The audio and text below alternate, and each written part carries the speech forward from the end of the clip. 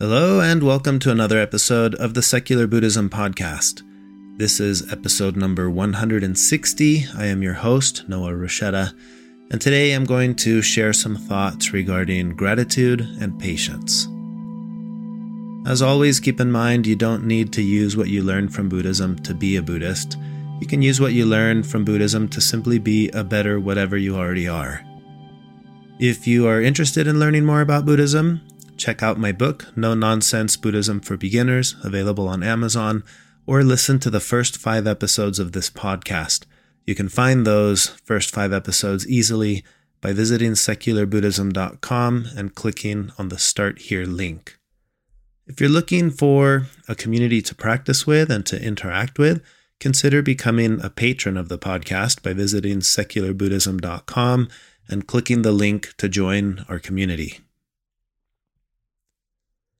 On the heels of Thanksgiving, a holiday that was celebrated here in the United States earlier this week, I thought I would share some thoughts regarding gratitude, and specifically gratitude from the Buddhist perspective. We live in a culture that tends to feel gratitude for only the pleasant things in our lives. And the Buddhist approach is different. The Buddhist approach is to feel gratitude for all things that happen in life, even the unpleasant ones. Jack Kornfield, in an interview with the Huffington Post, said, "In certain temples that I've been to, there's actually a prayer that you make asking for difficulties. May I be given the appropriate difficulties so that my heart can truly open with compassion. Imagine asking for that." Close quote. Kornfield ties gratitude to mindfulness. To be mindful, he said, is to see the world as it is without judgments. It is responding to the world rather than reacting to it. In this sense, gratitude helps us to be fully present and attentive to our surroundings. Furthermore, in the Katanu Sutta, translated by the monk Thanissaro Bhikkhu of the Thai forest tradition, the Buddha said the following regarding gratitude, quote, "Now, what is the level of a person of no integrity? A person of no integrity is ungrateful and unthankful. This ingratitude, this lack of thankfulness, is advocated by rude people. It is entirely on the level of people of no integrity. A person of integrity is grateful and thankful. This gratitude, this thankfulness, is advocated by civil people. It is entirely on the level of people of integrity." Close quote. So we see in this quote that the Buddha makes a connection between gratitude and integrity. And one of the definitions of integrity, one that I think is particularly useful for this conversation, is the definition that states integrity as the quality or state of being complete or undivided. And I would like to emphasize that notion of undivided. I like this definition when thinking about gratitude because we often think about gratitude for the pleasant things, where that's a divided perspective. You know, I divide the pleasant and the unpleasant, and now I'm thankful for the pleasant. But what if I don't? What if it's undivided? What if I'm grateful for both the pleasant and the unpleasant? We see this in the famous story of the horse, who knows what is good and what is bad. I've mentioned this multiple times in the podcast, but the essence of the story is that as one event unfolds, we don't fully understand how that correlates or leads to the next moment. And the two perspectives, as all this unfolds, there's the farmer who simply has an undivided view and just says, who knows what is good and what is bad, treats both the pleasant and unpleasant moments as they unfold with equanimity. And then there's the perspective of the neighbor as each event unfolds, dividing the moment. This is a good one. Oh, now this one is a bad one, and makes the mistake of having a short-sighted view of the whole picture of what's actually taking place.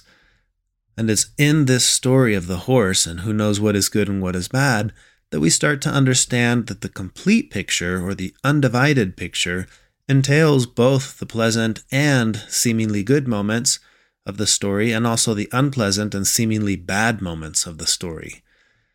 We don't want to make the mistake of coming along in our interpretation of how we perceive reality and dividing it all up into good and bad. And this is a good moment and that one's a bad moment. I think when we start to see the big picture, like we do in the story, we feel a sense of gratitude for the complete picture. In the case of the story, when you have the wider view or the wider perspective, you can feel a sense of gratitude for the broken leg because that broken leg prevented the son from going off to war, and so on. Gratitude for losing the horse and gratitude for gaining the additional horses the horse came back with. There's gratitude that takes place on both sides of that spectrum of what we want to divide into pleasant and unpleasant.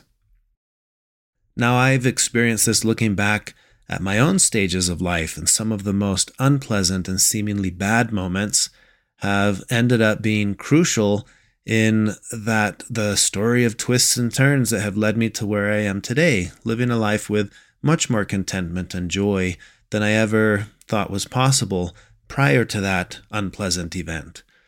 And the truth is, I wouldn't go back and change those unpleasant and painful experiences. And even more than that, I feel a sense of gratitude for them now where I didn't before. And I think it takes time and perspective to gain that view. I certainly wasn't grateful for them as they were happening. But again, like the farmer in the story, when things are happening, it's very easy to get caught up in that one moment. And this is how I feel about this moment. And this moment feels unpleasant. I don't like it. And to fail to try to see ahead, well, what could this lead to in the future? Now, in the future, looking back, it is much easier to say, well, I'm grateful that that happened and I wouldn't go back and change it. And that's true. But if I were back in that one moment, I don't know that I would have had the perspective to say, I'm going to continue enduring through this.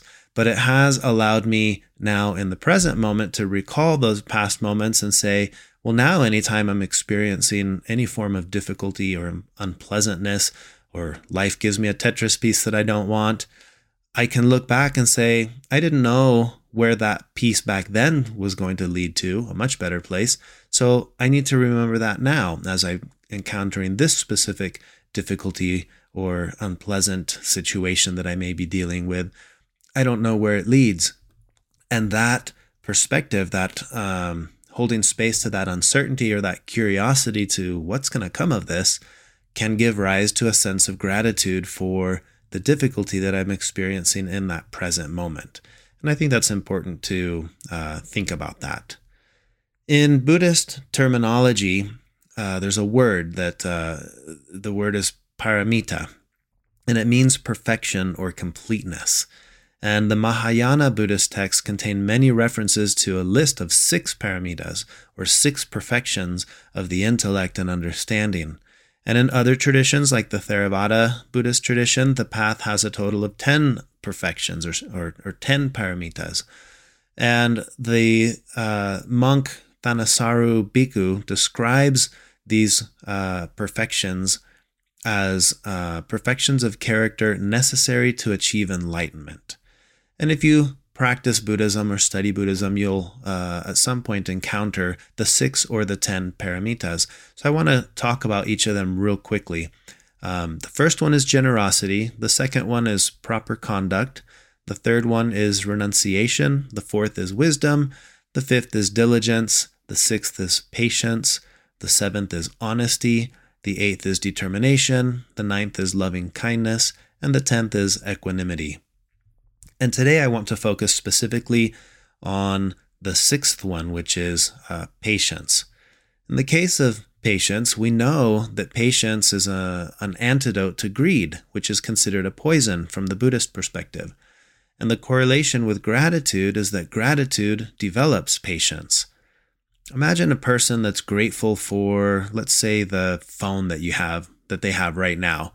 They're less likely to feel the impulse to go and replace that with a new one anytime a new one comes out. The desire to have it is considerably less than the desire of someone who is not grateful for the phone that they have. I thought about this recently. I've been watching the Netflix show or series called Narcos Mexico. And This interests me for several reasons. I was living in Mexico during the time of the fall of the narcos, when there was the one original kingpin who was like the leader of leaders and fell, and that created a vacuum of power, and the various regions started fighting for more territory and more strength. And that's been what we all know now as the war on drugs that's been plaguing Mexico since the 80s and early 90s. So for me, it was fun to watch the show and get some of the scoop on the story of the names and people involved in this whole process, because quite frankly, I knew some of them. I had friends in high school whose parents were involved in the narco world. I remember a friend in high school, their 15-year party, which is a big celebration in Mexican culture. I remember someone came by from an opposing cartel and shot up the party. None of my friends were there, but I remember that was someone from our school that happened to, and other little instances like that. So anyway, long story short, I do feel a curiosity about this story. So as I was watching this, I couldn't help but to think that the lives of these traffickers, what would they be like had there been more gratitude in their lives and less greed? I think one of the catalysts for taking unskillful action is being ignorant of the greed that we have for things. I want this, and not taking the time to think, why do I want this? For example, power or money.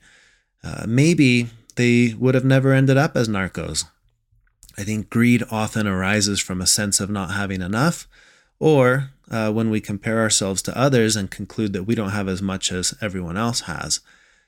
Gratitude, on the other hand, assures us that what we have is enough. It seems that greed and gratitude cannot peacefully coexist. And I think if we experience a greater sense of gratitude, we're less likely to take unskillful action that's fueled by greed. I couldn't help but to think that as I was watching this show. And I think the same line of thought applies to jealousy, regret, resentment, and many other strong negative emotions. So perhaps a lack of gratitude simply means that we're not paying enough attention. And we start to see life through a narrow view. When we have a short-sighted view of life, we end up taking it for granted. We complain when life isn't working out as we want it to work out. But when you zoom out and take that longer view, you may realize how incredible it is that we even exist at all. And we can start to see the world as a place of belonging and as a place of connection. And I think gratitude can help with this, to gain this perspective. The Buddhist teacher Norman Fisher says we are sitting within Buddha's heart, releasing ourselves to that aspect of ourselves that deeply belongs to the universe and is grateful for it. So again, I ask, are we grateful for all of it, both the pleasant and the unpleasant? And if we're not, what would it be like to shift that focus and to actually start to feel genuine gratitude for the complete picture, the whole story, the seemingly good and bad moments that take place in our lives? How do we actually cultivate gratitude? Well, to cultivate a mind of gratitude, I think the most important element is maintaining a daily practice. This can be in the form of meditation, where we think about the things that we're grateful for, or using the assistance of a journal to write these things down. But as we practice gratitude, we begin to be better at feeling gratitude, and perhaps most importantly, feeling it naturally. And feeling it for all the Tetris pieces that life is going to offer us, and not just the ones that we wanted. Imagine being able to feel genuine gratitude for the things that we don't want, for the difficulties that arise. And that's the invitation I want to leave you with this podcast episode. Remember, mindfulness and gratitude go hand in hand, and the more mindful we become of the impermanent and interdependent nature of things, we feel a natural sense of gratitude for being here in the present moment, experiencing each of these unique moments. And I would encourage you to set aside some time every day to practice. You can set an alarm on your phone or on your watch and just Pick a random time like 1 p.m. or something and try this every day for a little while. When that alarm goes off, ask yourself, right now, what is one thing I'm grateful for? Or 2 things or 3 things, whatever it is, but keep the practice simple so that you can continue to do this with consistency and ultimately develop a new habitual way of thinking, one that is much more grateful. When our focus shifts to the things that seem to be going wrong, try to remind yourself, well, yeah, but what's also going right? We have what's called the negativity bias, which means we will focus and highlight on the negative. It's a survival instinct, and we've evolved to be this way. But those are key moments where I become keenly aware and focused on the one negative thing. That's the reminder. That's the trigger to say, okay, yeah, but what are the good things that I'm not seeing? Like in the parable of the strawberry, the gentleman that's hanging from the rope with tigers up at the top and alligators down at the bottom. He's hanging on a vine, and there's the mouse gnawing at the vine. And he casually looks and notices a strawberry, tastes it, and it's the sweetest strawberry he's ever had. There's no denial in that moment of the predicament that he's in, which is, I don't know how long this vine will last before I plummet to my death. Or if I try to crawl out of it, there is no crawling out of it because I'm going to go right up to where the tigers are. That's the situation that we all find ourselves in. The inevitable death that awaits us, the uncertainty of its timing, and the strong emotions that can arise from the realization of that predicament. And yet in the midst of all of that, there are strawberries, and there are pleasant, good moments where you might just realize, wow, life is actually, it's got all this and that, but it's also really good right now.